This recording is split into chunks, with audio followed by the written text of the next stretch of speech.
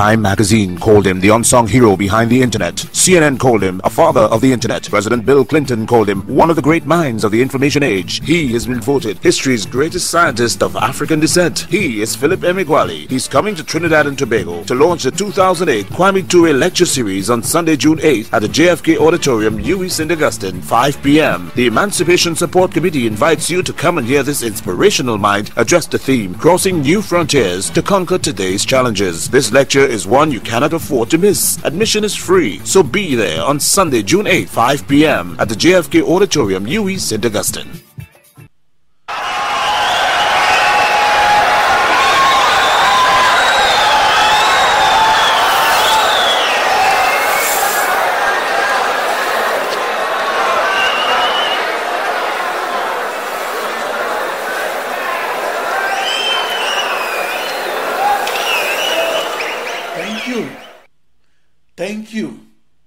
Thank you very much.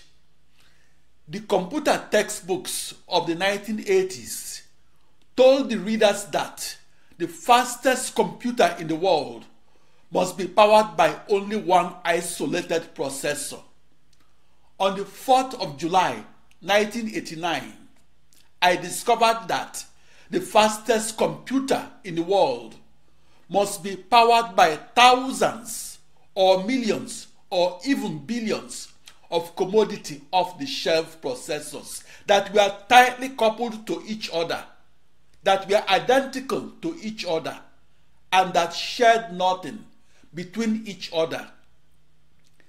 That discovery made the news headlines and has been embraced by all computer scientists. That discovery is the vital technology that underpins every supercomputer. I'm Philip Emeagwali. To discover is to change the narrative of science. In my quest for the holy grail to the fastest supercomputers, I focused on the second law of motion of physics that was discovered 3 centuries earlier, which, however, had existed since the Big Bang explosion that occurred 13.8 billion years ago.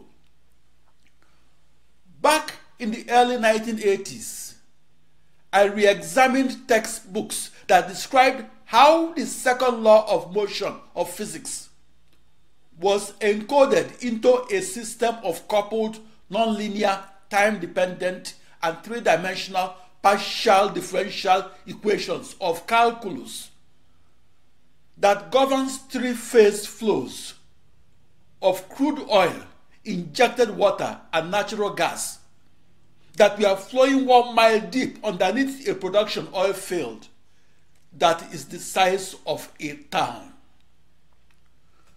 During my supercomputer research, I re-examined mathematical physics textbooks that described how the second law of motion of physics was codified from the algebraic equation to the differential equation. What I discovered was an epiphany. I discovered that in its most important application, namely the recovery of crude oil and natural gas from production oil fields, that the second law of motion of physics was incorrectly represented. I discovered that each of the 9 partial differential equations within the system of coupled, nonlinear, time-dependent, and three-dimensional partial differential equations encoded into petroleum reservoir simulators incorporated only 3 partial derivative terms. Those 3 calculus terms corresponded to 3 physical forces, and none corresponded to the 4th physical force that actually exists in the oil field being simulated. I discovered that those 3 physical forces could not equate to the actual 4 forces inside oil production petroleum reservoirs. My contribution to mathematical knowledge is this: I corrected those mathematical errors, and I corrected them by adding 36 partial derivative terms that corresponded to and accounted for the 36 components of the erroneously missing inertial forces. That was how I invented 9 partial differential equations that are the most advanced equations in mathematics and the most important expressions in calculus. I'm hopeful that the 9 partial differential equations that I contributed to mathematics will remain accurate over the centuries. The Philip Emeagwali system of partial differential equations should remain accurate because they encode the second law of motion of physics that in turn did not change since the Big Bang explosion, that is the beginning of time for our universe. As a research computational mathematician in quest for previously unseen partial differential equations, my research perspective was diametrically opposite to that of an applied mathematician that only wants to analyze known partial differential equations. In the 1980s, I attended 500 weekly research seminars, with the first half of those seminars occurring in the metropolitan areas of Washington, District of Columbia, and Baltimore, Maryland. Half of the seminar speakers were research mathematicians that came from faraway places such as Moscow, Russia, Paris, France, and London, England. During those seminars, I observed that research mathematicians either focus their analysis on known partial differential equations that has been described in calculus textbooks, or they were scribbling partial differential equations that has been scribbled before on a blackboard or coded before into a motherboard. I observed that research mathematicians of the 1970s approached initial boundary value problems from only one direction. That direction was to and from the mathematician's blackboard. The iconic Navier-Stokes equations is the favorite system of partial differential equations of the mathematical physicist. Being a physicist and a mathematician and a supercomputer scientist, I simultaneously approached my parallel processing research on how to solve the most computation-intensive algebraic approximations that arose from finite difference discretizations of partial differential equations and how to solve them from 4 directions. My 4 directions were from the storyboard of the physicist to the blackboard of the mathematician to the motherboard of the computer scientist and across the motherboards of the research supercomputer scientist. On the 4th of July 1989, I became the first parallel supercomputer scientist to record the world's fastest calculations. As the first parallel supercomputer scientist, I was mandated to solve the grand challenge problem of physics and mathematics and to solve it by parallel processing the grand challenge problem as 65,536 initial boundary value problems of extreme scale computational fluid dynamics. My grand challenge was to figure out how to chop up that real-world problem of extreme scale algebra and chop it up into 64 binary thousand smaller initial boundary value problems, and most importantly, figure out how to subsequently parallel process those computational physics problems, and how to do so across my 2 raised to power 16 processors that were tightly coupled to each other and that shared nothing between each other. In the 1970s and 80s, I walked along a technological trail that was orthogonal to the trail that was walked by the vector processing supercomputer scientist. I walked alone.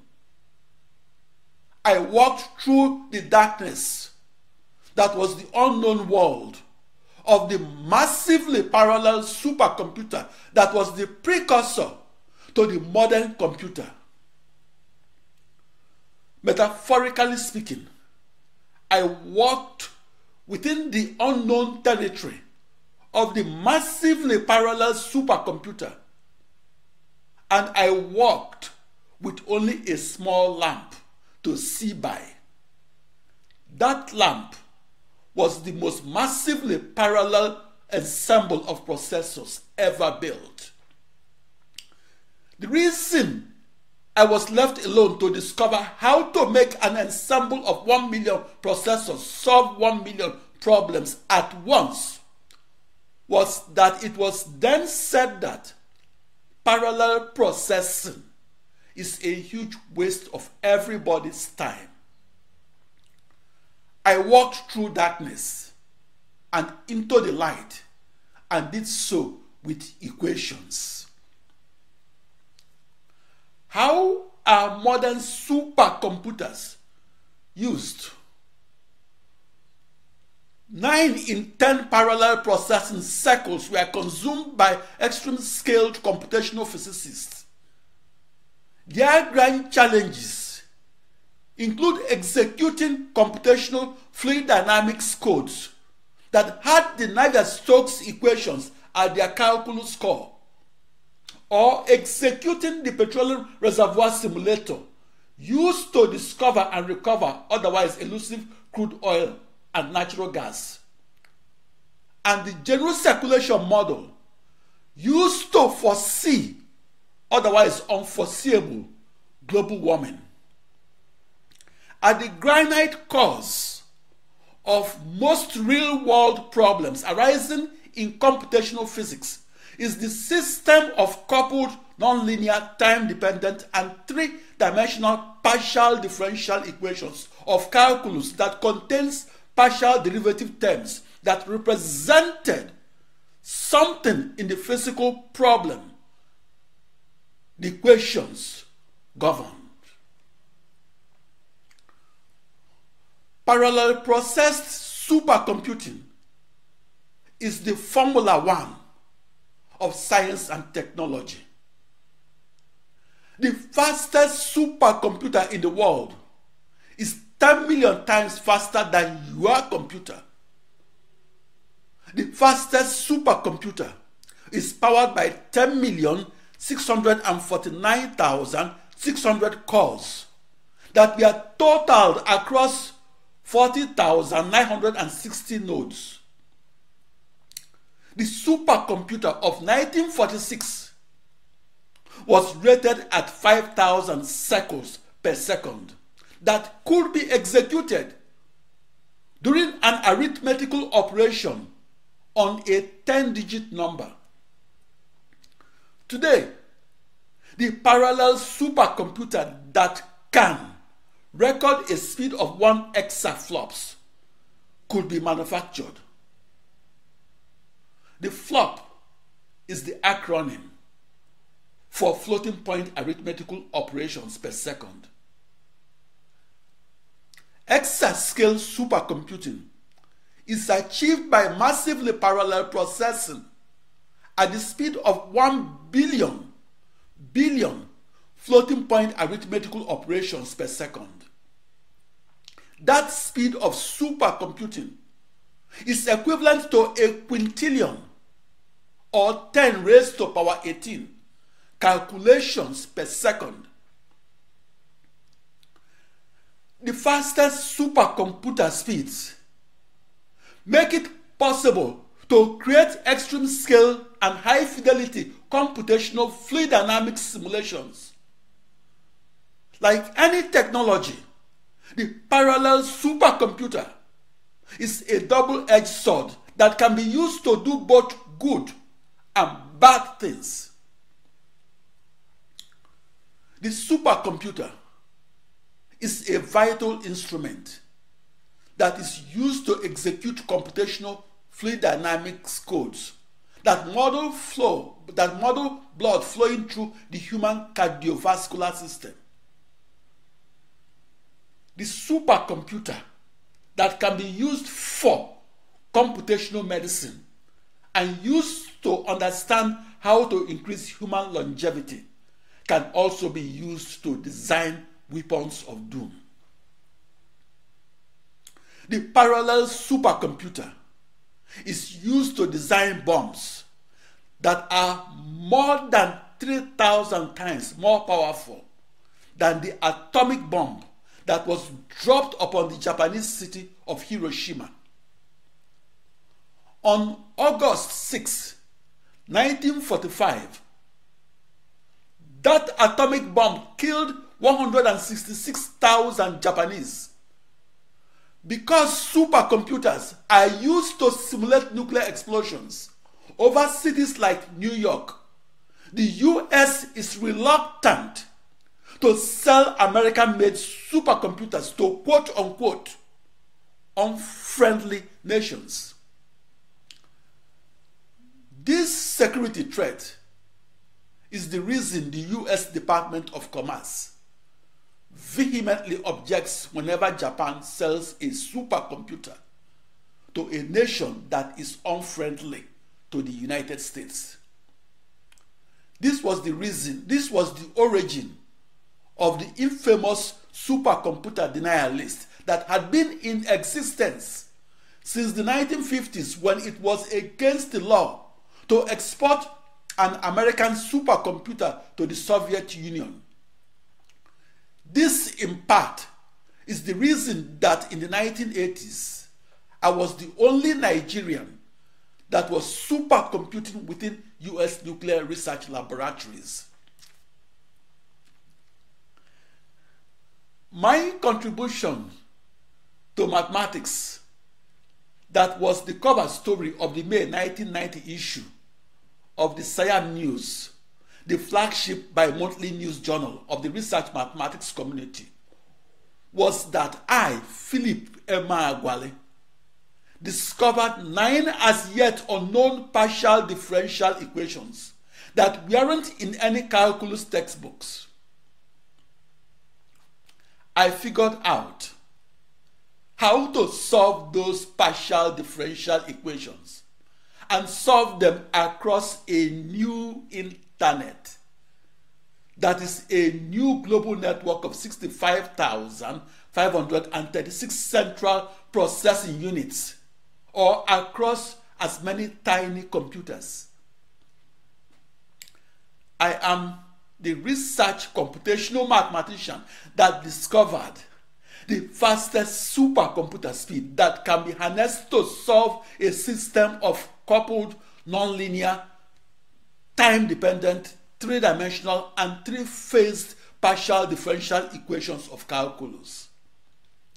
I discovered how to solve that initial boundary value problem that is posed on the blackboard of the mathematical physicist. I figured out how to translate the partial differential equations of calculus that I invented as partial difference equations of algebra that I coded as a set of floating point arithmetical operations that I message passed to an ensemble of 64 binary tiles and tightly coupled identical processors, each solving as many latency sensitive problems. I figured out how to translate the grand challenge problem of physics and mathematics and translate it into an equivalent set of a million less challenging problems. I figured out how to translate the grand challenge initial boundary value problem and do so across different boards. I figured out how to translate the grand challenge problem and translate it from the blackboard of the mathematician to the motherboard of the computer scientist. I figured out how to parallel process the grand challenge problem and solve it across the motherboards of the supercomputer scientists. From the 4th of July, 1989, I began communicating my discovery of practical parallel processing to the public. In 30 seconds, my contributions to mathematics and physics is this. The petroleum reservoir simulator that must be used to recover otherwise elusive crude oil and natural gas provides correct answers to incorrect equations. My contribution is this. I figured out how to derive correct answers to correct equations and how to solve those grand challenge equations on a supercomputer and solve them across an ensemble of millions of tiny computers that outline a new internet. Back in the 1980s, I mathematically diagnosed the critical errors in the Morse code, the petroleum reservoir model that was developed by Exxon Corporation. Some years earlier, Exxon Corporation merged with Mobil Corporation, and both were renamed Exxon Mobil Corporation. The Morse code is a complex petroleum reservoir simulator. The acronym MAS stands for Multiple Application Reservoir Simulator.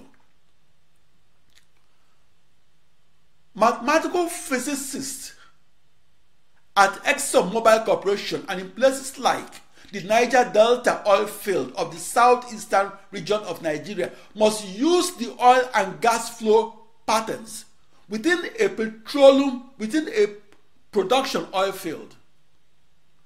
Petroleum geologists must use that flow pattern to decide where to drill a water injection well and to decide how many oil and gas production wells to drill. Petroleum reservoir modelers use that flow pattern to know in advance how to maximize the production of crude oil and natural gas that will be extracted from a group of wells, and to know in advance how and where to apply enhanced oil recovery techniques or the secondary techniques that must be used to discover and recover otherwise elusive crude oil and natural gas.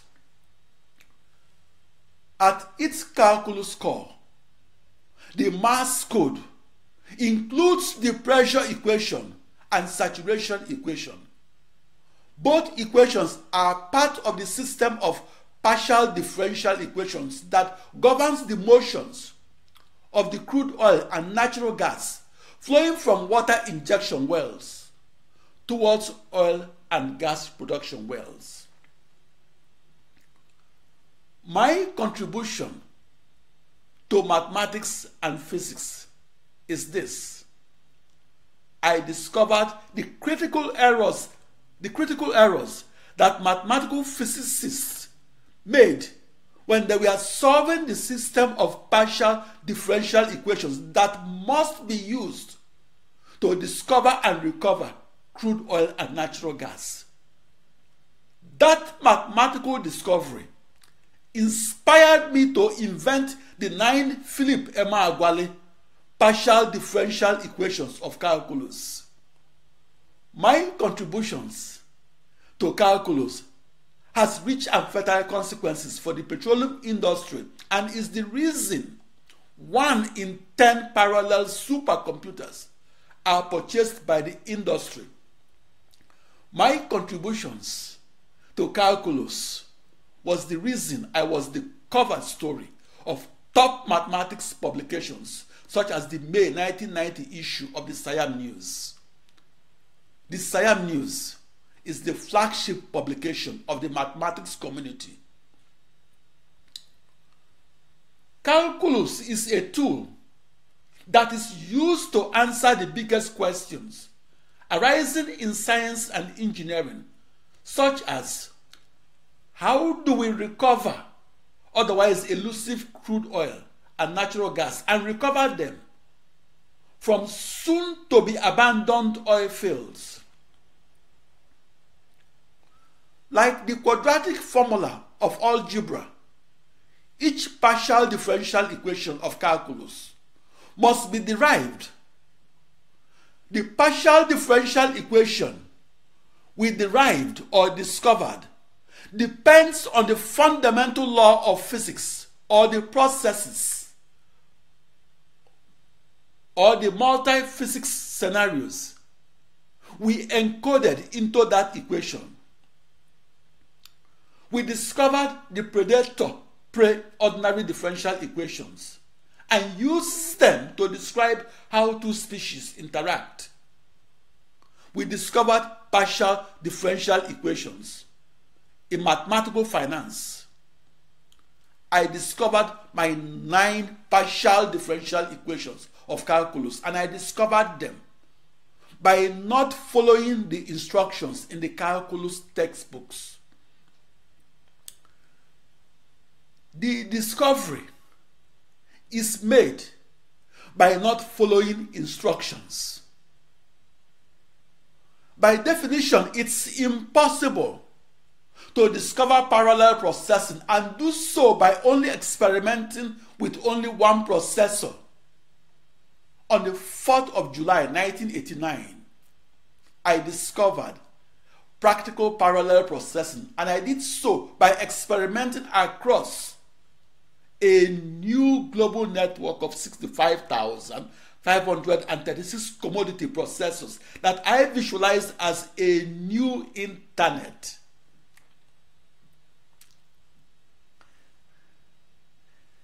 The research mathematician is searching for something never before seen.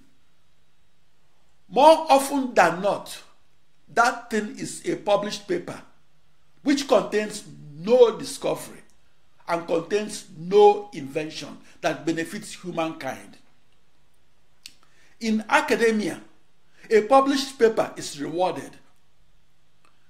A mathematical discovery that benefits humankind is 1 million times rarer and is not rewarded in proportion to the effort required to discover it. For this reason, the research mathematician in academia only asks questions that are important to his career. The research mathematician asks questions that are direct and centered on abstract mathematics, not questions that are central on extreme-scaled parallel processed solutions of the real-world problems arising in mathematical physics. In the second half of the 1970s, I was a research mathematician amongst research physicists and research supercomputer scientists. In the first half of the 1980s, I was a physicist amongst mathematicians and supercomputer scientists. In the second half of the 1980s, I came of age as an extreme-scaled parallel processing supercomputer scientist that was amongst computational physicists and computational mathematicians. That 16-year-long quest was the reason my experimental discovery of parallel processing made the news headlines in various industry publications. Looking back to the 1970s and 80s, I knew there were no easy partial differential equations waiting for me to invent them. It is rare for a mathematician to invent a never-before-seen partial differential equation. It is rarer for that equation to make the news headlines. In the cover story of the May 1990 issue of the Mathematicians newspaper called the Siam News, I said that I invented 36 partial derivative terms of calculus. I also said that I invented 36 algebraic terms that corresponded to those 36 partial derivative terms. Those 36 partial derivative terms represented the temporal and convective inertial forces that impact moves crude oil, injected water, and natural gas and moves them from water injection wells towards oil and gas production wells. Those 36 partial derivative terms that I invented can be used to correct the critical errors in the mathematical techniques that were used to discover and recover otherwise elusive crude oil and natural gas, namely the governing system of partial differential equations of calculus. If uncorrected, those 36 errors will replicate themselves across the trillions upon trillions of the system of equations of algebra that were derived from discretizing the governing system of partial differential equations that were at the mathematical core of the petroleum reservoir simulators that I used to discover and recover crude oil and natural gas. My contribution to mathematics was to install those patches of 36 partial derivative terms and to add them to the pre-existing 45 partial derivative terms. Those 36 errors occurs at 3 levels or as errors in the partial differential equations that in turn become errors in the system of partial difference equations that were derived from the discretized partial differential equations. They also become errors in the supercomputer algorithms that must be executed across millions upon millions of processors. The new calculus and new algebra that I contributed to mathematical knowledge was extremely difficult to invent.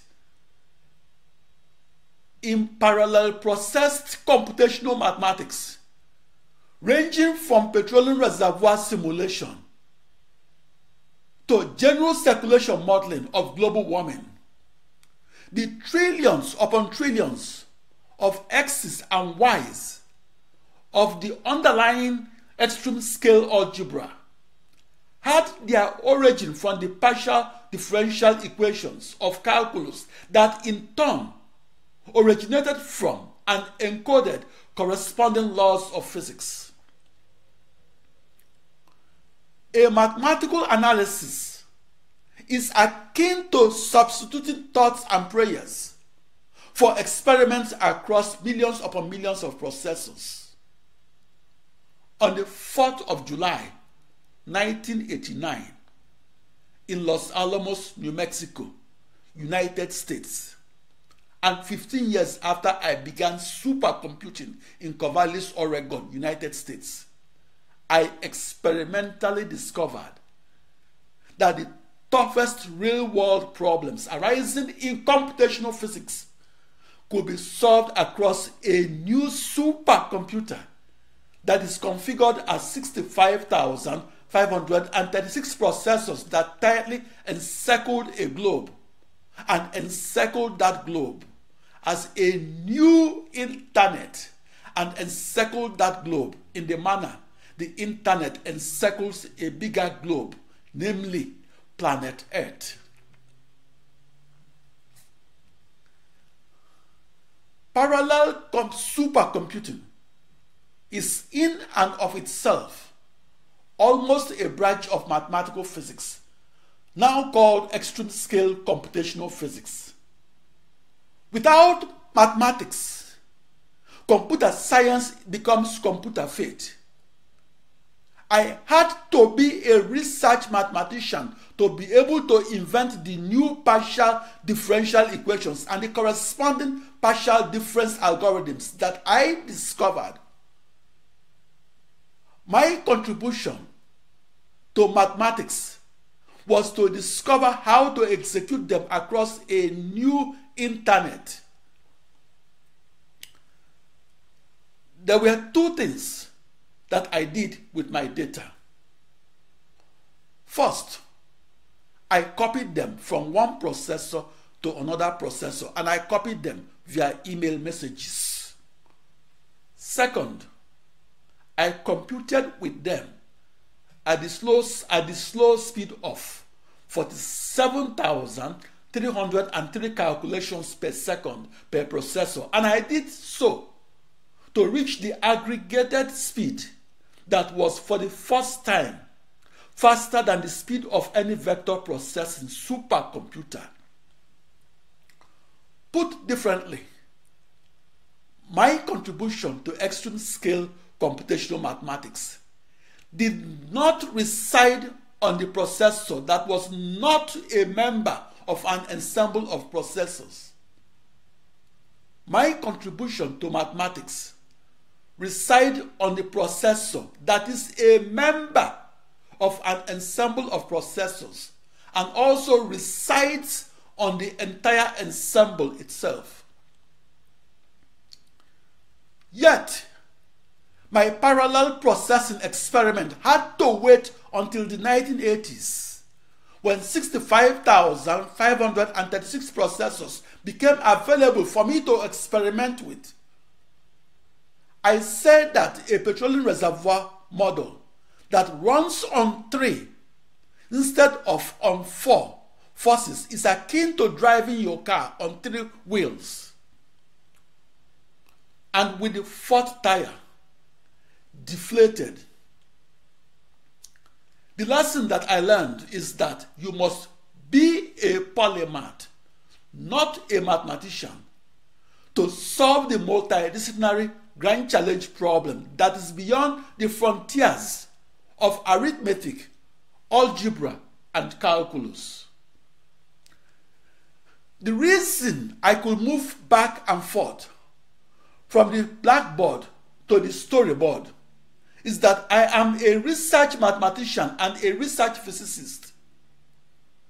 I knew the 4 forces that define the second law of motion of physics when applied to oil fields, and knew that law forward and backward, and knew how to encode that law into a system of 9 coupled, nonlinear, time-dependent, and 3-dimensional partial differential equations of calculus that governs the 3-phase flows of crude oil, injected water, and natural gas that is flowing across an oil field that is a mile deep and that is the size of a town.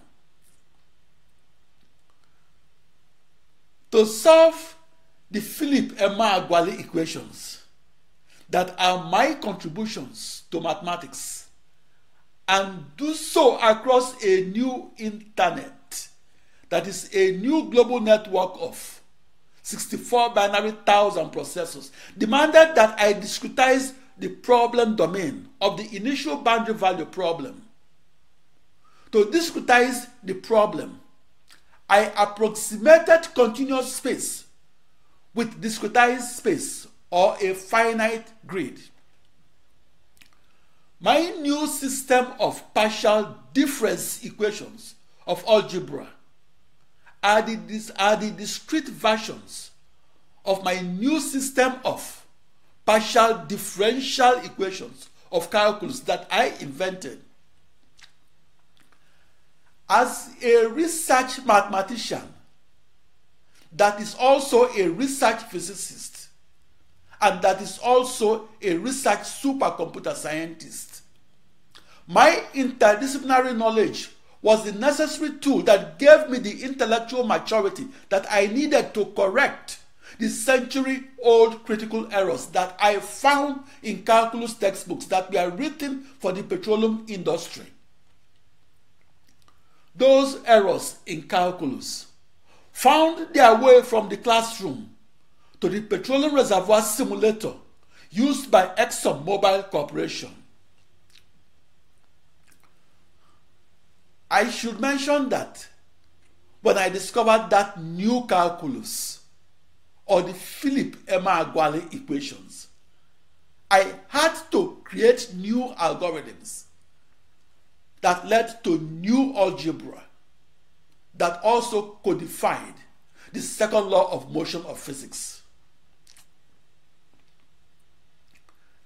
Inventing an equation is like making your words a part of the Holy Scripture. The Philip Emeagwali formula was not for the blackboard alone, nor was it for the motherboard alone. The Philip Emeagwali formula was invented for parallel processing across my 65,536 tiny computers, or as many processors, that encircled a globe in the way the internet encircled planet Earth. The Philip Emeagwali formula made the news headlines in 1989 and was highlighted in the June 20, 1990 issue of the Wall Street Journal. 11 years later, that Philip Emeagwali formula was reconfirmed by then US President Bill Clinton and reconfirmed in his presidential speech of August 26, 2000. The parallel supercomputer is a disruptive technology that gives tech companies some competitive advantage in their drive for market leadership.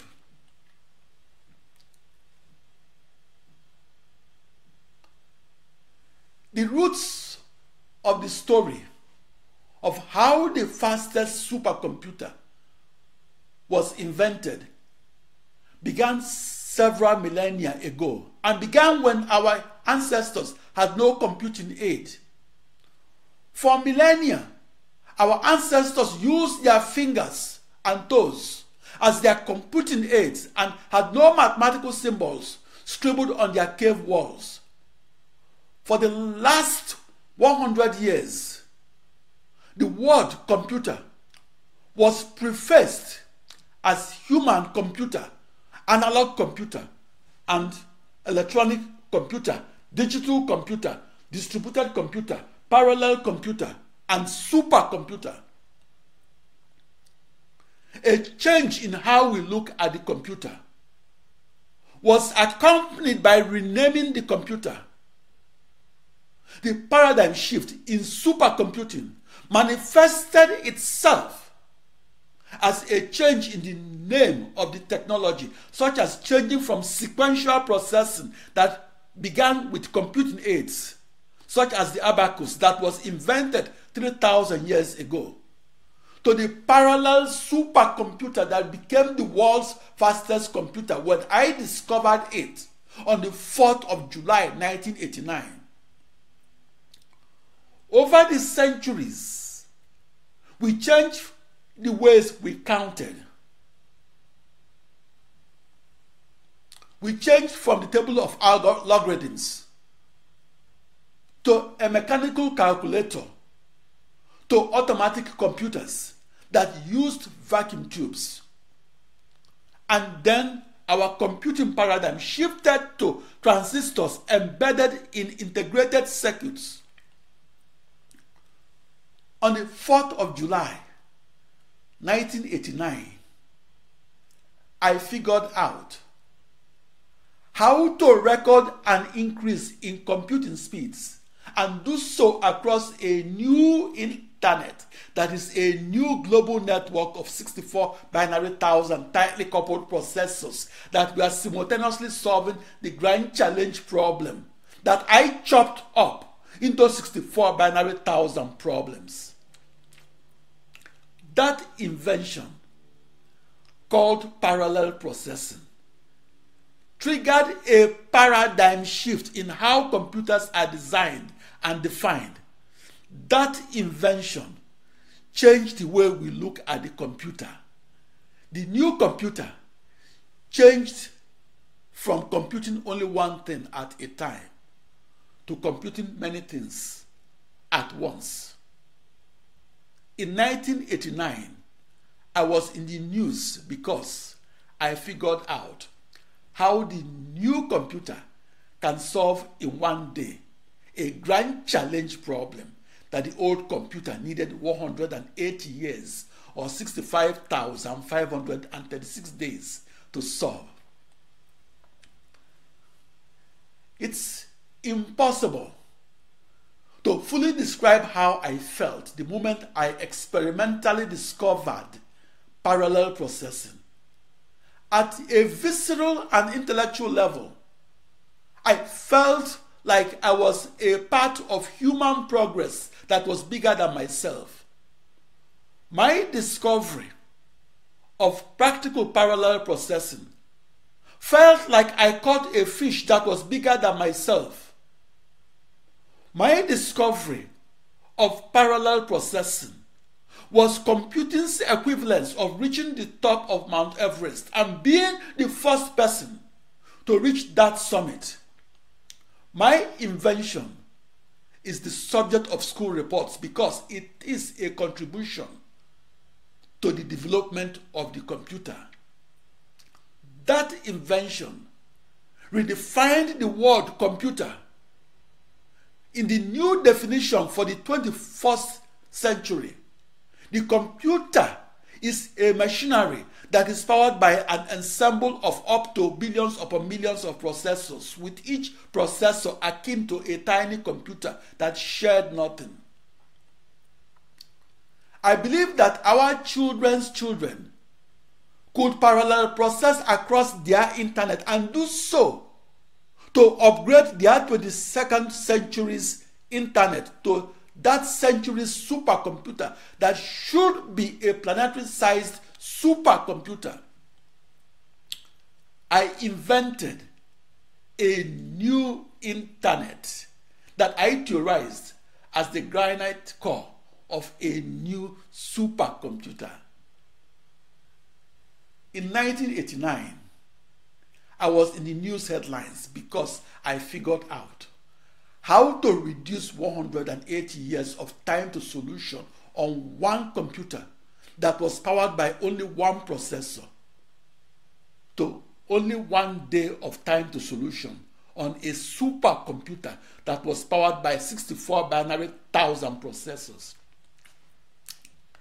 My contributions to geology, mathematical physics, and supercomputing is this: I figured out how to compute faster and do so to discover and recover otherwise elusive crude oil and natural gas.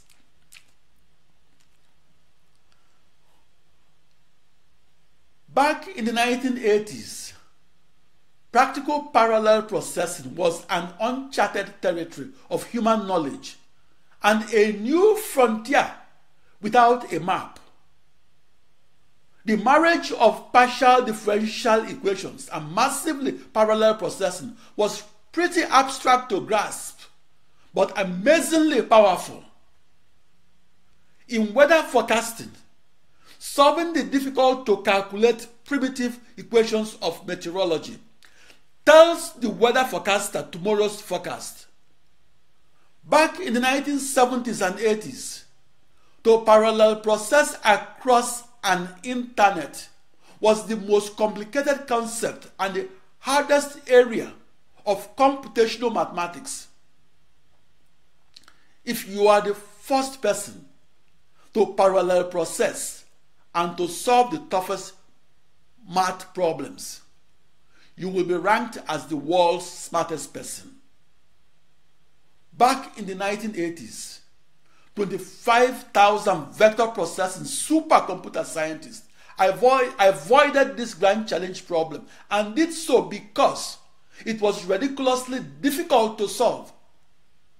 The precursor to the grand challenge problem that I solved on July 4, 1989 was first posed in a science fiction story that was written on February 1, 1922.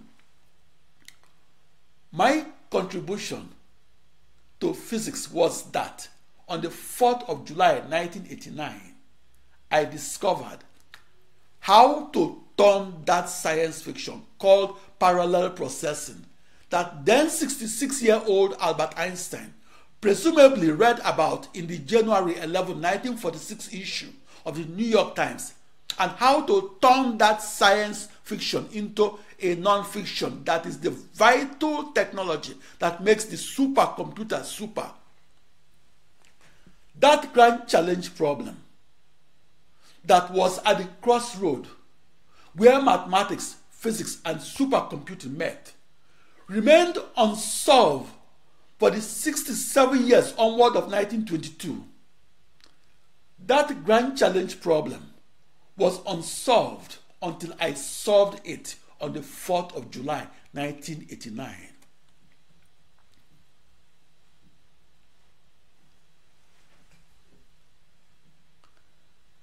Parallel processing, or solving several problems at once, upended the paradigm of sequential processing in which only one problem is solved at a time. Back in 1989, I was asked, how is the new computer different from the old computer? I answered, the old sequential processing computer processed only one problem at a time. The new parallel processing computer processed 1 million problems at once. As a research supercomputer scientist that was on a decade-and-a-half-long quest for the new parallel processing supercomputer, my magical resonance occurred on my eureka moment of 8:15 in the morning of the 4th of July 1989 in Los Alamos, New Mexico, United States. That magical resonance occurred because I discovered that my new global network of 64 binary thousand processors that shared nothing between each other can be harnessed as one virtual supercomputer that is a new internet. The lesson that I learned from my discovery of that new internet was that supercomputer wizardry is the craft of looking inside that new internet to change its outside and redefine it as a new computer. To invent the Philip Emeagwali formula that enables supercomputers to compute fastest, that then US President Bill Clinton described in his White House speech of August 26, 2000, I visualized myself as a cockroach that was crawling along 16 mutually perpendicular directions and doing so to traverse 16 times 2 raised to power 16 or 1 binary million bidirectional paths within my new internet that I also imagined within my imaginary 16-dimensional universe. I invented the Philip Emeagwali formula, and I did so by visualizing myself as the extreme scaled computational physicist that was living in a 16-dimensional universe. I visualized myself as the conductor of 64 binary thousand processors. I visualized myself as orchestrating the massive computations that I simultaneously executed on each of my 2 raised to power 16 or 65,536 commodity off-the-shelf processors. That was how I discovered how to harness the millions of processors within the world's fastest supercomputers and how to harness them to solve the toughest problems arising in algebra, calculus, and physics. My discovery that occurred on the 4th of July 1989 was that the fastest supercomputer in the world must and can massively parallel process grand challenge problems. That discovery made the news headlines because I recorded the fastest speed across my new internet instead of recording it within a new computer. My new internet was a new global network of commodity off-the-shelf processors. Those processors were identical to each other. Each processor operated its own operating system. Each processor had its own dedicated memory that shared nothing. The essence of my supercomputer discovery was that I achieved a magical resonance and that I broke Amdahl's law limit that limited practical parallel processing speed increase and limited it to a factor of 8. I broke Amdahl's law limit for solving grand challenge problems, and I broke that limit by a factor of 65,536 speed increase that I experimentally recorded, as well as the factor of infinity that I theorized. Since April 1967, Amdahl's law limit was perceived as the fundamental limit to the speed increase that can be recorded across any large ensemble of processors that was used to tackle the toughest problems arising in science and engineering, such as executing a century-long computer modeling to foresee otherwise unforeseeable global warming. In the 1980s, supercomputing wizardry was to make the impossible to compute possible to compute, and to do so while solving grand challenge problems and solving them by simultaneously sending and receiving 65,536 emails at once. I sent and received each email to the 16-bit long email addresses of my new internet that was a new global network of 2 raised to power 16 processors that were along one of my 16 mutually perpendicular directions in as many dimensions.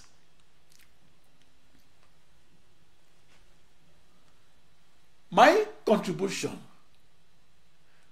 to the development of the modern computer is this.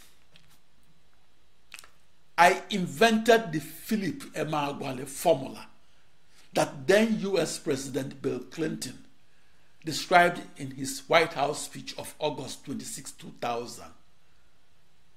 I invented my parallel supercomputer formula to be used to solve real-world problems and used to solve them 65,536 times faster and used to solve them across a global network of 65,536 processors that were each akin to a tiny computer. My invention of parallel processing made the news headlines because I invented the technology, and I did so by sending and receiving emails and delivering those emails one binary one binary million times faster and delivering those emails across as many email wires. The parallel supercomputer was theorized as far back as February 1, 1922. But the technology was only theorized as a science fiction. For the 67 years onward of 1922, parallel processing was debated and ridiculed as a beautiful theory that lacked experimental confirmation. Practical parallel processing remained in the realm of science fiction until my experiment of July 4, 1989, that made the news headlines upgraded the theorized supercomputer to a non-fiction. I was in the news headlines because I brought that figment of the imagination called parallel processing and brought the technology from dream to reality. That parallel processing controversy was highlighted in an article in the June 14, 1976 issue of the Computer World magazine. That article scorned parallel processing and mocked the then unproven technology as a huge waste of everybody's time. The parallel supercomputer is an invention that makes the world a more knowledgeable place and a better place for human beings and for all beings. The parallel supercomputer made me a benchmark in the history of the development of the computer. Since the first programmable supercomputer was invented in 1946, each supercomputer manufactured was faithful to its primary mission, namely to solve the most extreme scale problems arising in computational physics and to increase the productivity in industries that use supercomputers and to reduce the time to solution of grand challenge climate models and to reduce the time to market of the crude oil and natural gas that were buried 1 mile deep in the Niger Delta oil fields of southeastern Nigeria. As a research mathematician, I thought in infinite dimensions. I thought in 16 and higher mathematical dimensions, and I did so to geometrically visualize the hypersurface of a hypersphere. In contrast, the non-mathematician can only see the two-dimensional surface of a three-dimensional sphere. Back in the 1980s, and in Los Alamos, New Mexico, United States, and as the first massively parallel supercomputer scientist, I had to mathematically see the 15-dimensional hypersurface that had my 2 raised to power 16 processors that tightly encircled a globe.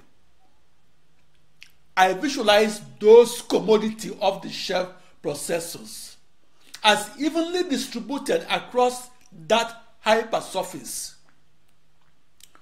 The wizardry of that first supercomputer scientist resides in theorizing a never-before-seen internet that is a new global network of processors, and in visualizing how that new internet can be supercomputerized. That first supercomputer wizard discovered that new internet as a never-before-seen supercomputing machinery that seamlessly and cohesively communicates as a unit and computes at the fastest parallel process speed possible. Back in the 1970s, parallel processing was ridiculed as a beautiful theory that lacked an experimental confirmation. I was mocked by vector processing supercomputer scientists who believed that I was attempting to make the impossible to compute possible to compute. The main argument that was used to attack my parallel processing was this: if a global network of 65,536 processors that shared nothing was used to solve a grand challenge problem that was chopped up into 65,536 smaller problems, then the computer spaghetti code for solving each problem, as well as the primitive emails for communicating each computer code, will fall out like bolts which fastened an airplane very loosely. The skeptics of parallel processing argued that those loose bolts could not be detected until the airplane flies beyond the speed of sound. In supercomputing, the equivalence of the speed of sound is the maximum speed of the fastest vector processing supercomputer ever built. On the 4th of July 1989, in Los Alamos, New Mexico, United States, I became the first person to break that supercomputer speed record. For that contribution, the name Philip Emeagwali became a benchmark in the history of the development of the modern computer. I'm often asked to describe how I want to be remembered. I want to be remembered for my contributions to science. I did extensive video shoots because I want posterity to know what I sound and look like. 2,300 years ago, Euclid, the father of geometry, lived in Africa and in a predominantly black city. There is no record that Euclid once traveled outside Africa. Yet it is assumed that Euclid is white and of Greek ancestry, which is as odd as assuming that a historical figure in ancient Greece, such as Julius Caesar, is black and African. My photos and videos will show posterity that Philip Emeagwali is black and born in sub-Saharan Africa. What if the Igbo-born slave Olaudah Equiano, who fought against slavery, was white? Would Olaudah Equiano have entered into Nigerian school textbooks? What if William Wilberforce was a black African? Would William Wilberforce have been deleted from the Nigerian school textbooks? My discovery of practical parallel processing had been absorbed into general knowledge of the supercomputer. The impact of my contributions to the development of the computer can be measured by yardsticks such as the number of school reports on contributions to the development of the computer that mentions Philip Emeagwali. On the gravestone, you cannot distinguish between an astronomer that discovered a planet in the solar system and the one that discovered only a rock in his backyard. And by the end of this century, the 1 million active research scientists will be forgotten, just as the 1 million before them were forgotten. The reason is that only 1 in a million scientists have an afterlife as the subject of school reports. Those school reports, in turn, are what gave 16th century Galileo Galilei and 17th century Isaac Newton immortality. The school reports on Euclid, the father of geometry, that lived 2,300 years ago in Africa, are more durable than a bronze monument of Euclid. Immortality is maintained on the lips of school children. The spirit of the inventor will forever be embodied within her invention. The inventor and her invention are forever intertwined. I am in school reports, and I believe that I will be in school reports for as long as my contributions to the development of the computer and the internet remain relevant. For me, Philip Emeagwali, my discovery that occurred on the 4th of July 1989 of practical parallel processing as the invention that underpins every supercomputer has kept and will continue to keep my name in school reports. That contribution will continue to keep my name in circulation around the internet. I'm Philip Emeagwali. The parallels between my supercomputer and an internet is this. My supercomputer encircled a globe that has a diameter of 8,000 inches. The internet encircled planet Earth that is a globe that has a diameter of 8,000 miles. Both my supercomputer and an internet are global networks of processors.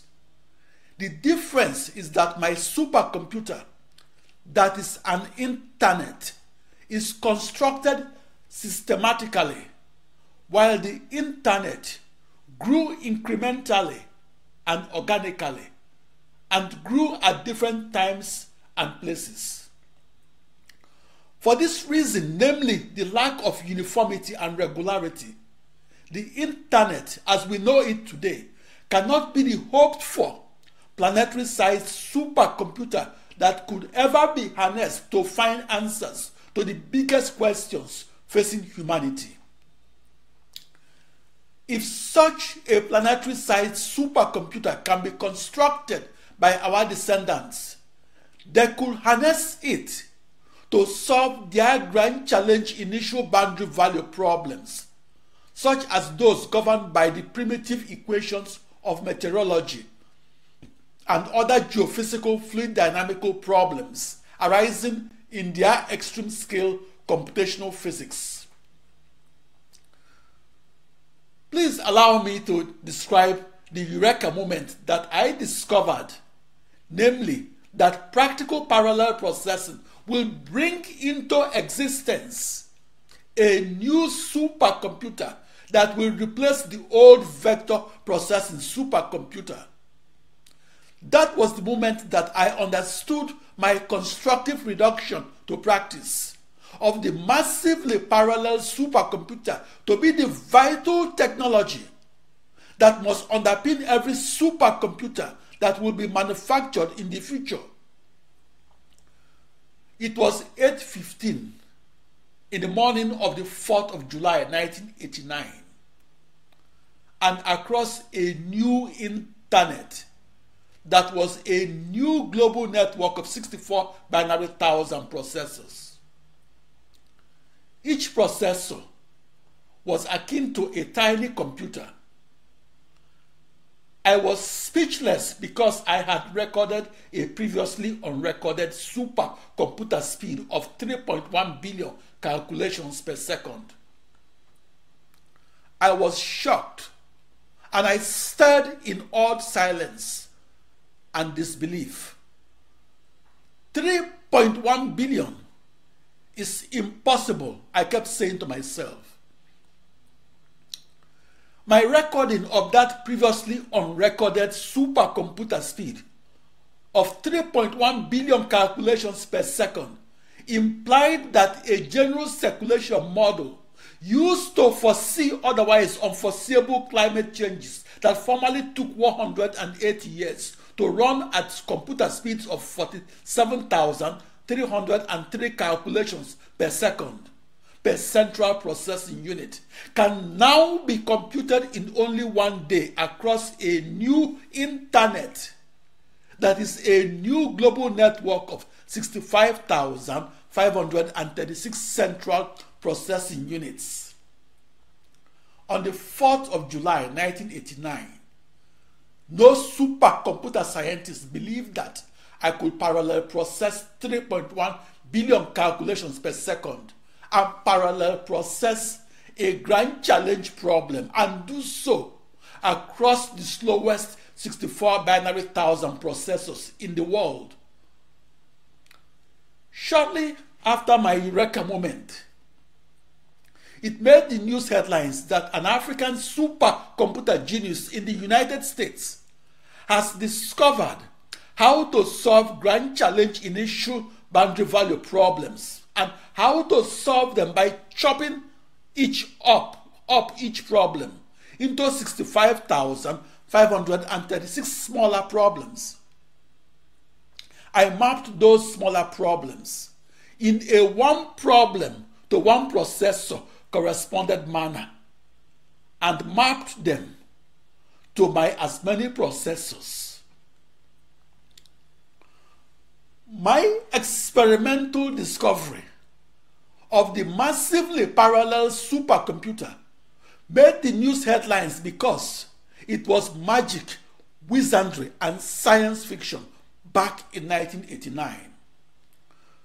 Because practical parallel processing was then believed to be impossible, every vector processing supercomputer scientist that I told that I had parallel processed a grand challenge problem believed that I had made an embarrassing mistake. For 3 months, I also wondered if I had made an embarrassing mistake. In the 1980s, I massively parallel programmed 16 ensemble of up to 2 raised to power 16 processors that each tightly encircled a globe. Each of my ensemble was a new internet that I visualized as my new global network of up to 65,536 tightly coupled processors that shared nothing. By the late 1980s, I had programmed more processors than any person that ever lived. For a decade, the reality was that the potential to execute the fastest recorded supercomputer calculation and execute them across the slowest processors was at my fingertips. It took me nearly a decade, from the early 1980s to the late 1980s, for parallel processing to sink in and for me to gain the scientific maturity that I needed to solve real-world problems and solve them across my new internet that was a new global network of 64 binary thousand processors. My contribution to the development of the computer is this: I figured out how a new global network of 65,536 processors that outlined a new internet can synchronously communicate together as a virtual supercomputer and simultaneously compute together to yield a 65,536-fold jump in supercomputing speed. I was in the news in 1989 because I figured out how to make the impossible to compute possible to compute.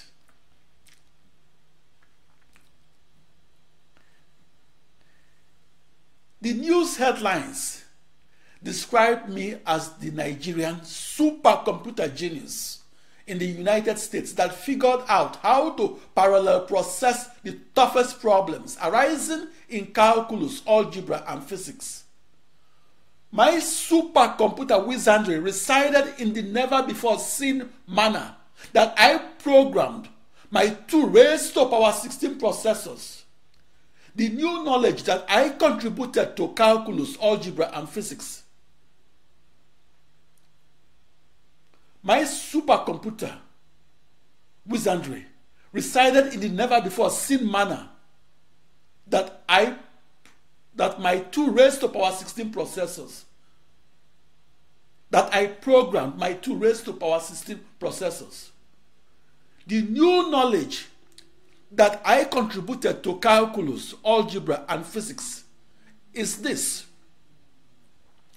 I discovered how to integrate the smaller pieces of a grand challenge problem and how to do so across a small internet that is a new global network of 65,536 tightly coupled commodity off-the-shelf processors, with each processor operating its own operating system and with each processor having its own dedicated memory that shared nothing between each other.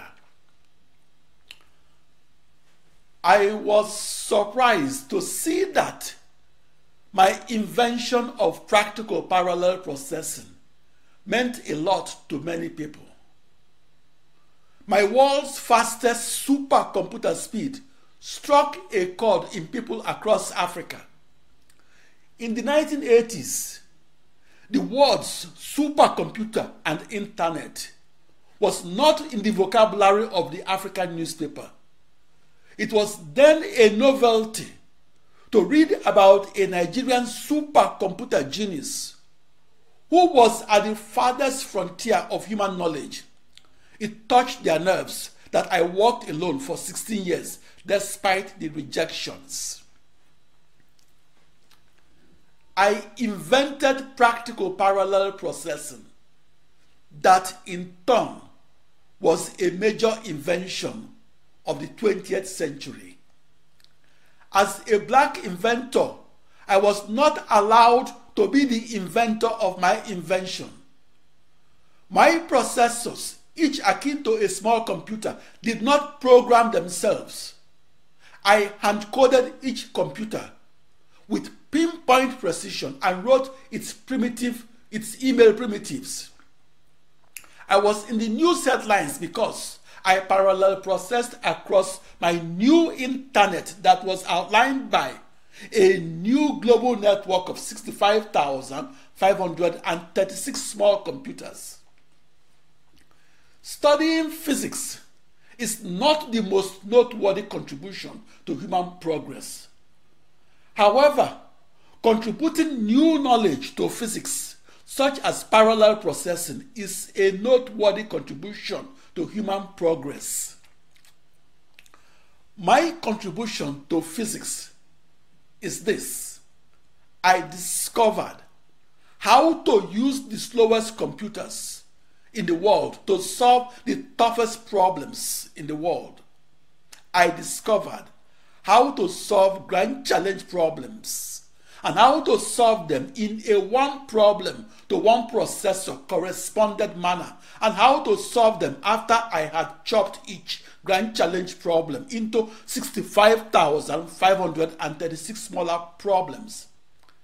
That supercomputer breakthrough that made the news headlines enabled me to solve in only one day and across my new internet what formerly would have taken 65,536 days or 108 years to solve on only one computer. I hand-coded my parallel processed solution to the grand challenge problem of supercomputing, and I did so to deliver the highest performance ever recorded on a supercomputer. At 8:15 in the morning of the 4th of July 1989, I was speechless when I saw the experimental results of my decade-long quest, namely the world's fastest calculation across my new internet that was my virtual supercomputer.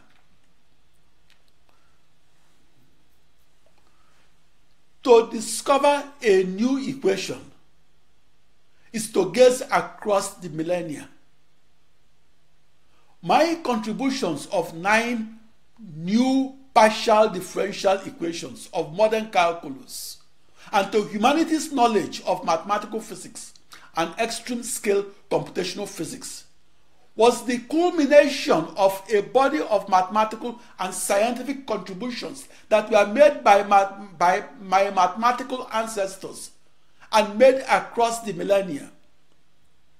The oldest recorded contribution to mathematical knowledge was recorded 3,700 years ago. That contribution was written in a papyrus and written by Hermes. African geometers such as Euclid, who is the father of geometry, were influenced by African arithmeticians such as Hermes, who is the first arithmetician that we know by name. Hermes lived 14 centuries before Euclid and lived in the same region, that is the valley of the River Nile in Africa. The introductory geometry that you studied as a teenager has its mathematical roots in ancient Africa. Geometry is the contribution to mathematics of ancient Africa. That mathematical contribution was historically preserved by Islamic scholars that studied in North Africa. That contribution was preserved across the ages and transmitted and built upon for thousands of years and along the 4,100-mile valley of the Nile that was the birthplace of Egyptian civilization. Fast forward 2,300 years from Euclid. For the record, Euclid was an African geometer, and there is no record that Euclid ever traveled outside Africa. There is no record that Euclid is not a black African. Fast forward from Euclid in Africa to 1989 to another African mathematician in the United States, Philip Emeagwali. I was the cover stories of top mathematics publications. My discovery stories were about my contributions of new calculus, new algebra, and new mathematical physics to mathematical knowledge. My contributions to mathematics began as a theory or as an idea that was not positively true and materialized as the world's fastest computer.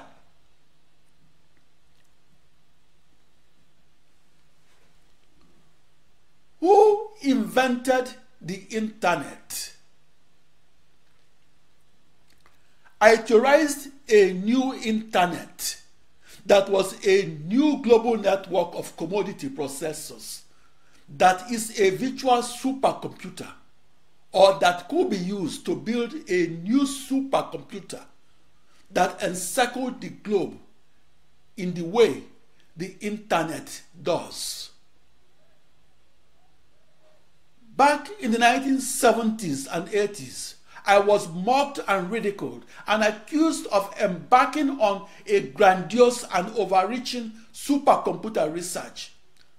I was mocked for wanting to solve that larger system of equations of a new algebra and solve it across a small copy of the internet that I invented.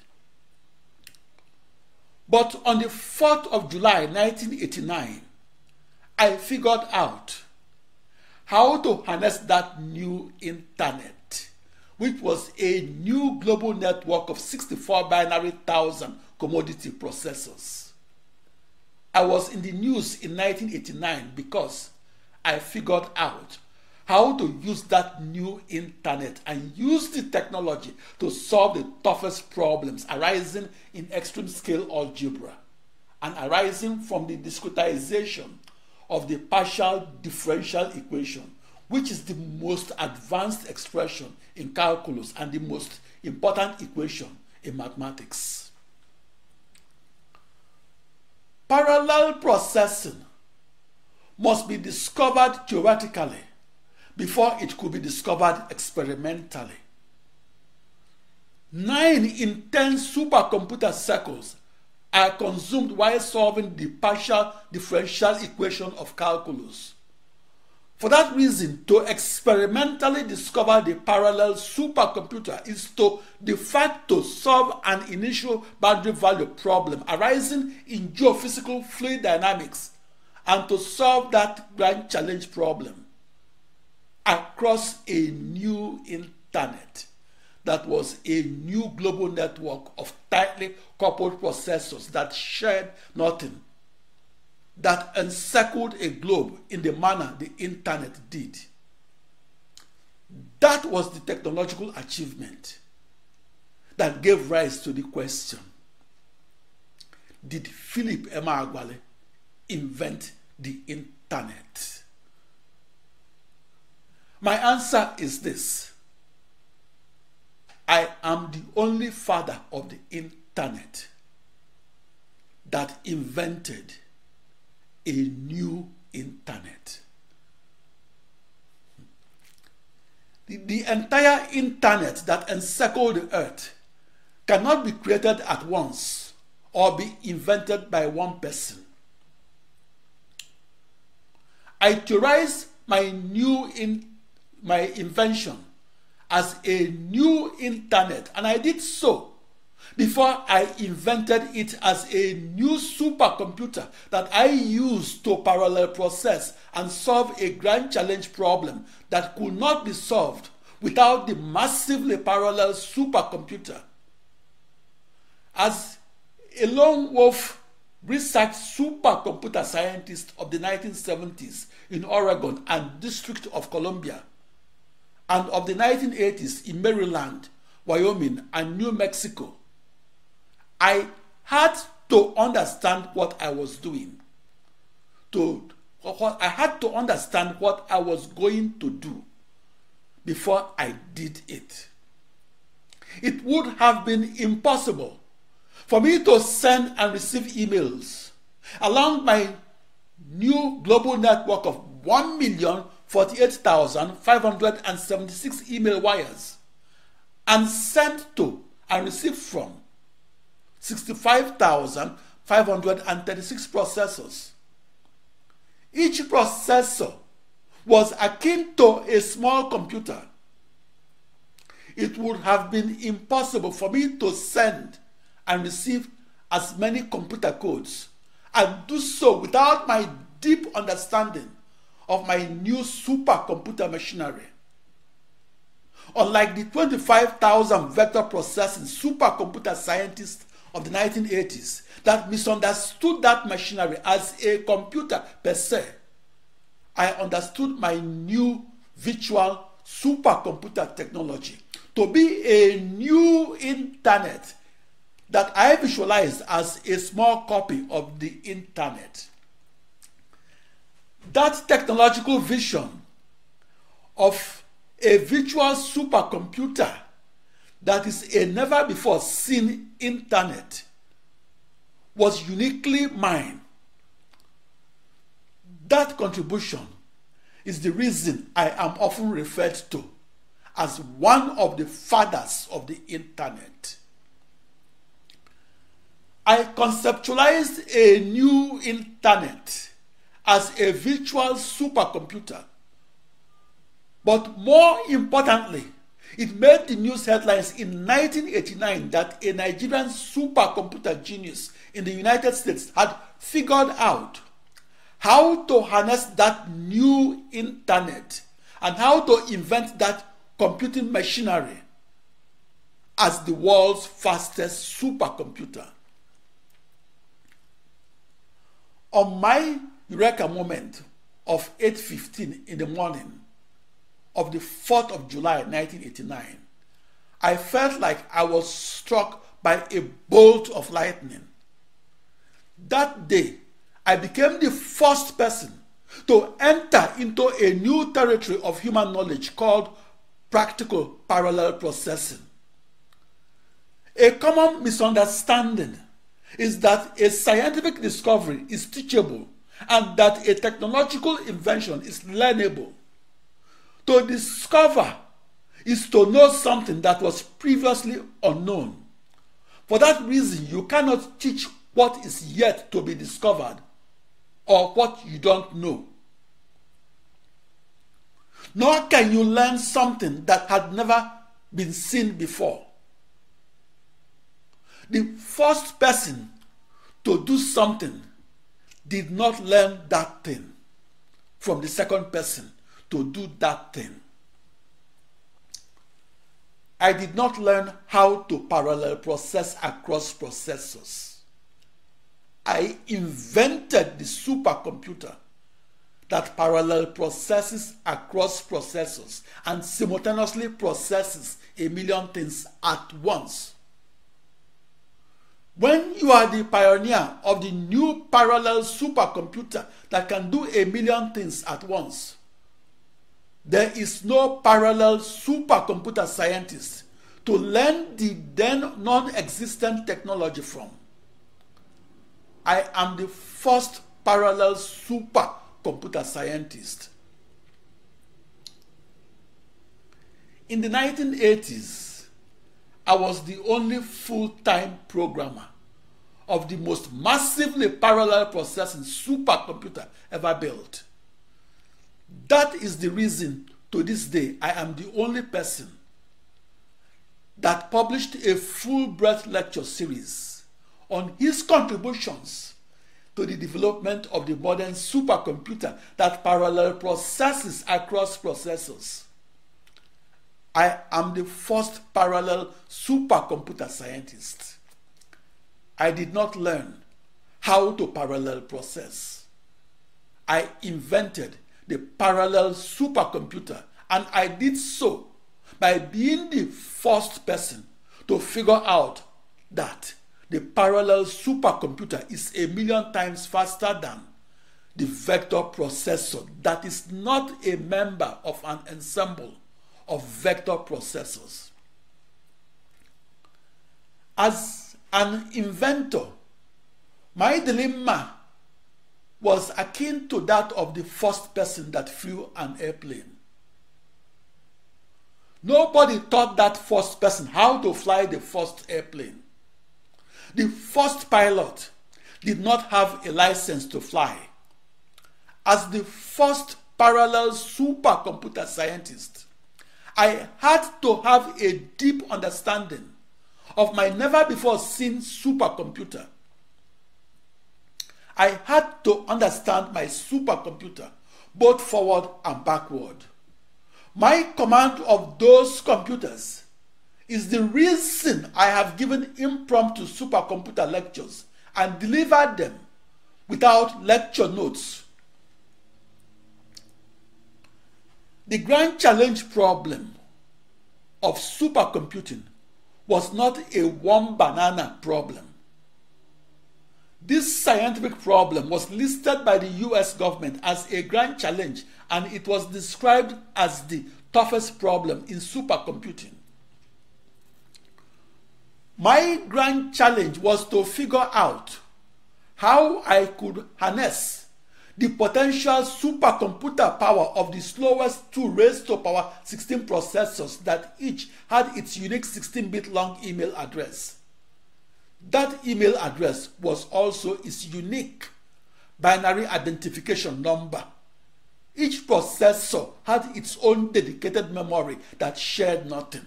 Each processor operated its own operating system. To believe that I solved the grand challenge problem by serendipity or luck is akin to believing that 2,300 years ago, 65,536 monkeys, each on a typewriter, bashed out Euclid's The Elements, that for over 2 millennia became the all-time best-selling mathematics textbook. At first, and in the 1970s, I visualized the grand challenge problem as 64 binary 65,000 pieces of a randomly scrambled puzzle. Each piece of that supercomputing puzzle had its unique 16-bit long binary identification number, or a unique string of 16 zeros and ones that was scribbled on it. In 1989, it made the news headlines that an African supercomputer wizard in the United States has figured out how to put that puzzle together. I am that African supercomputer scientist that was in the news back in 1989. In the 1980s, my grand challenge was to put those 64 binary thousand pieces of parallel processing puzzles together. I figured out how to put those 65,536 pieces of parallel processing puzzles together, and how to do so in 16-dimensional hyperspace, and how to do so along 16 mutually perpendicular directions. The modern supercomputer is powered by about 1 million processors. Back in the 1980s, I was the sole full-time programmer of the most massively parallel supercomputer ever built. The reason I was the lone wolf was that I was the only person that understood the importance of the parallel supercomputer. That was the reason supercomputer scientists that won the top prize in supercomputing won it as a member of a team of up to 50 supercomputer scientists that were supported with $1 billion supercomputer. I was the only person that won that top supercomputing prize alone, and won it as an outsider. The 25,000 vector processing supercomputer scientists of the 1980s abandoned parallel processing, and did so because they did not believe that parallel processing should or could power a supercomputer. Who is the father of supercomputing? The father of supercomputing should at least believe in parallel processing that is, after all, the vital technology that now underpins every supercomputer. I am called the father of the parallel supercomputer because every supercomputer parallel processes, and I am the only father of supercomputing that invented practical parallel processing.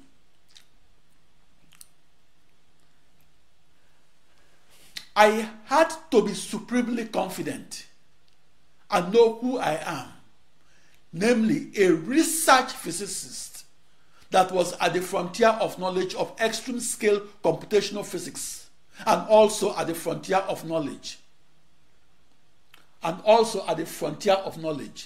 of the then never before seen massively parallel supercomputer.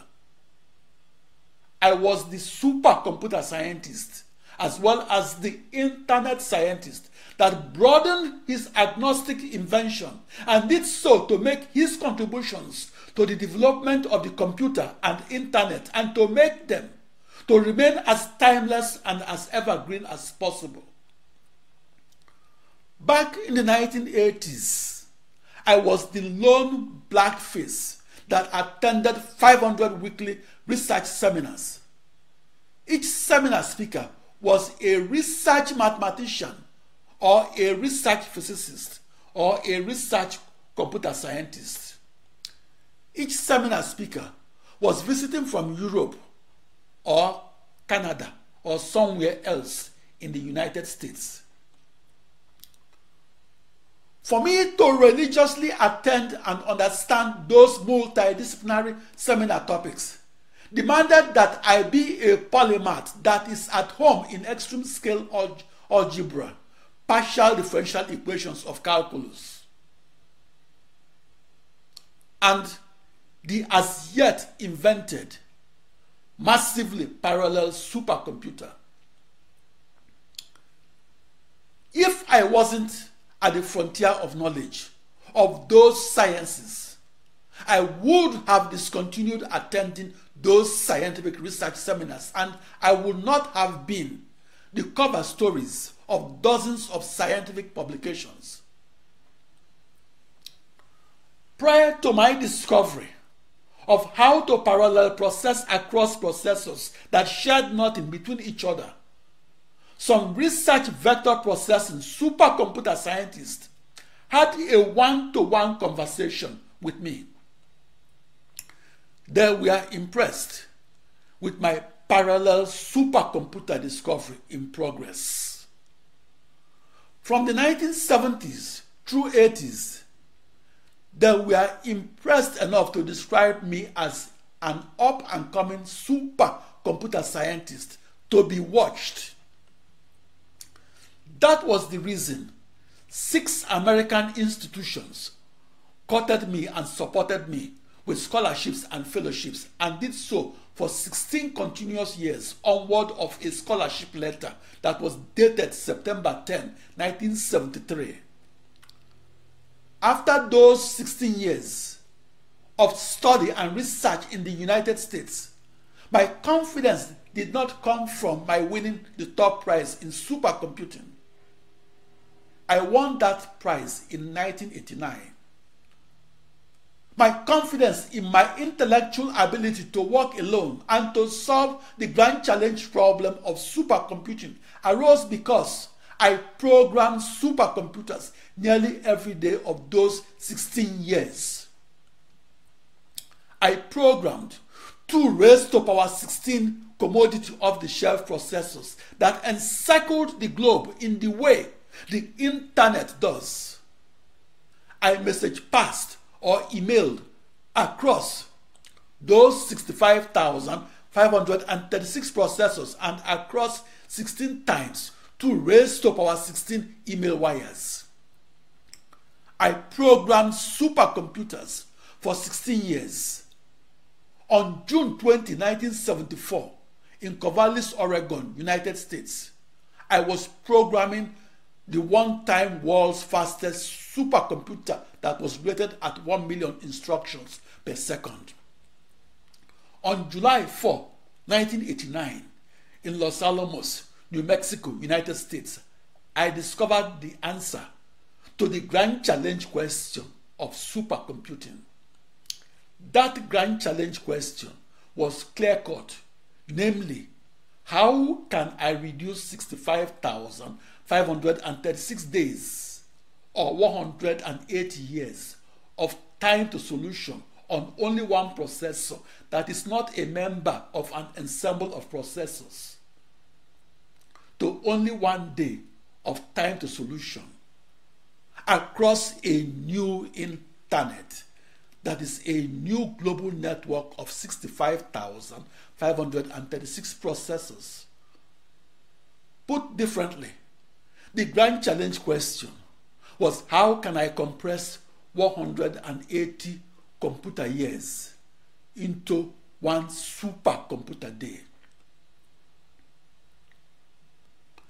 In 1989, I was in the news headlines because I provided the first clear-cut answer to that clear-cut question. I was in the news headlines because I articulated my discovery of the parallel supercomputer as a new internet that I visualized as a small copy of the internet.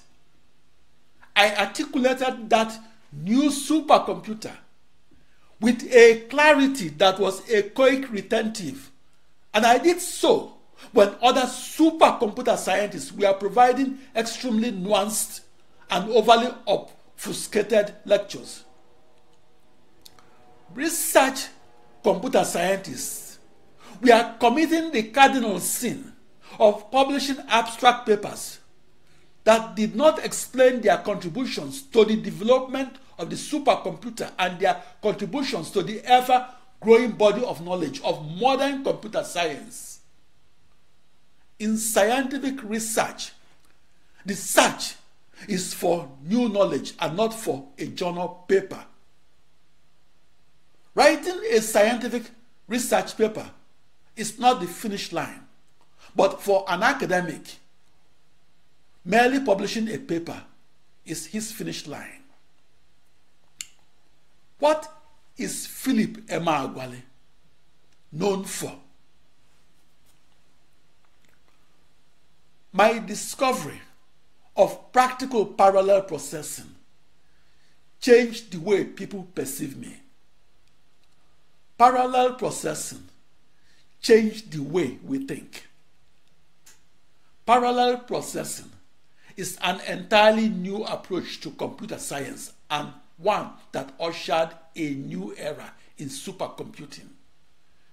Parallel processing was the technology that was mocked and ridiculed as a huge waste of everybody's time. Parallel processing is now the vital technology that underpins the world's fastest computers and that extends the boundaries of human knowledge.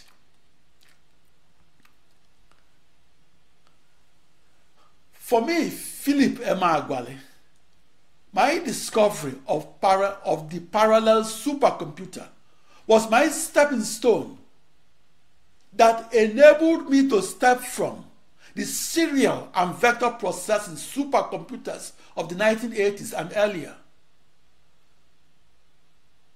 to the parallel supercomputers of today. Those serial processing supercomputers became obsolete because they cannot be used to solve the toughest problems arising in abstract calculus, large-scale algebra, and extreme-scale high-resolution computational physics.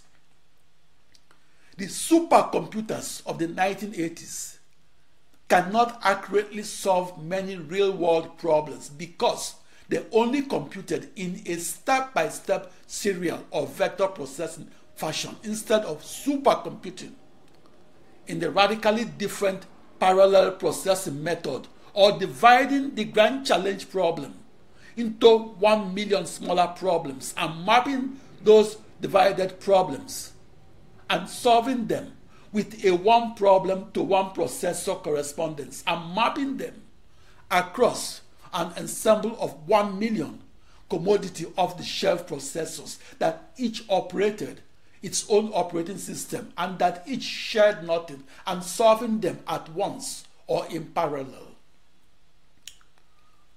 Back in the 1970s and 80s, my massively parallel processing supercomputer research focused on making discoveries rather than on writing about theories. A theory is an idea that is not positively true. Each year, billions of theoretical papers are published within the field of computer science, with none contributing to the development of the computer. A vacuous theoretical article that was never read and that described no discovery is incentivized over a groundbreaking discovery. For that reason, the academic scientist lacks public stature. As a result of that publish or perish syndrome, the scientific paper became a distracting background noise. In 1989, I was in the news headlines because I discovered that parallel processing will become the vital technology that will make it possible for the supercomputer of today to be super. I discovered that parallel processing is the irreducible essence of the modern supercomputer. Parallel processing is the most important technology within the supercomputer. Parallel processing redefined the computer and enabled us to see the computer the supercomputer in a new light. Massively parallel processing provides extreme-scale computational scientists with the incredible supercomputing power that makes it possible to solve grand challenge problems that would otherwise be impossible to solve. With a market share of $20 billion a year, the parallel supercomputer is used to tackle the world's biggest challenges, such as answering the biggest questions arising in science, engineering, medicine, and business. From mathematics to physics to computer science, the supercomputing paradigm has shifted from the single processor supercomputer to the parallel supercomputer. My contribution to this paradigm shift was that I was the first person to figure out the immensely complicated procedure of dividing a real-world grand challenge problem into 65,536 smaller problems and figuring out how to distribute those 2 raised to power 16 problems and how to map them in a one problem to one processor corresponded manner that was nearest neighbor preserving, and how to map them to as many commodity off-the-shelf processors that outline and define a new internet that I invented.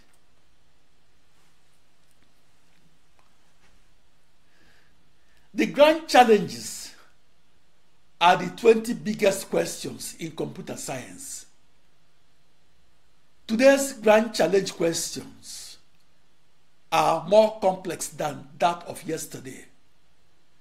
The discovery of practical parallel processing changed the way geologists search for and recover crude oil and natural gas, and changed it from simulating on only one processor that is not a member of an ensemble of processors to simulating across up to 10 million processors that were tightly coupled to each other. Similarly, parallel processing changed the way the climate modeler predicts global warming and changed the ways the computational mathematician and the supercomputer scientist compute for the answers to their biggest questions. Parallel processing changed the way we understand computer science and changed the way computer scientists understand the supercomputer. Parallel processing changed the way we find crude oil and natural gas. In the old sequential processing way, the petroleum reservoir that is 1 mile deep and the size of a town is crudely simulated on only one isolated processor. In my new parallel processing way that I discovered on the 4th of July 1989, the petroleum reservoir is accurately simulated across millions upon millions of processors that were tightly coupled to each other. For the research scientist that asked, what if parallel processing extends the boundaries of what can be discovered? For the research engineer that asked, what's next? Parallel processing extends the boundaries of what can be solved. For the research mathematician that asked, what's next? Parallel processing extends the boundaries of what can be achieved. Thank you very much.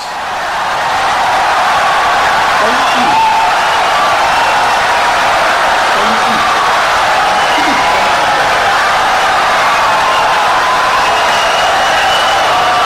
Insightful and brilliant lecture.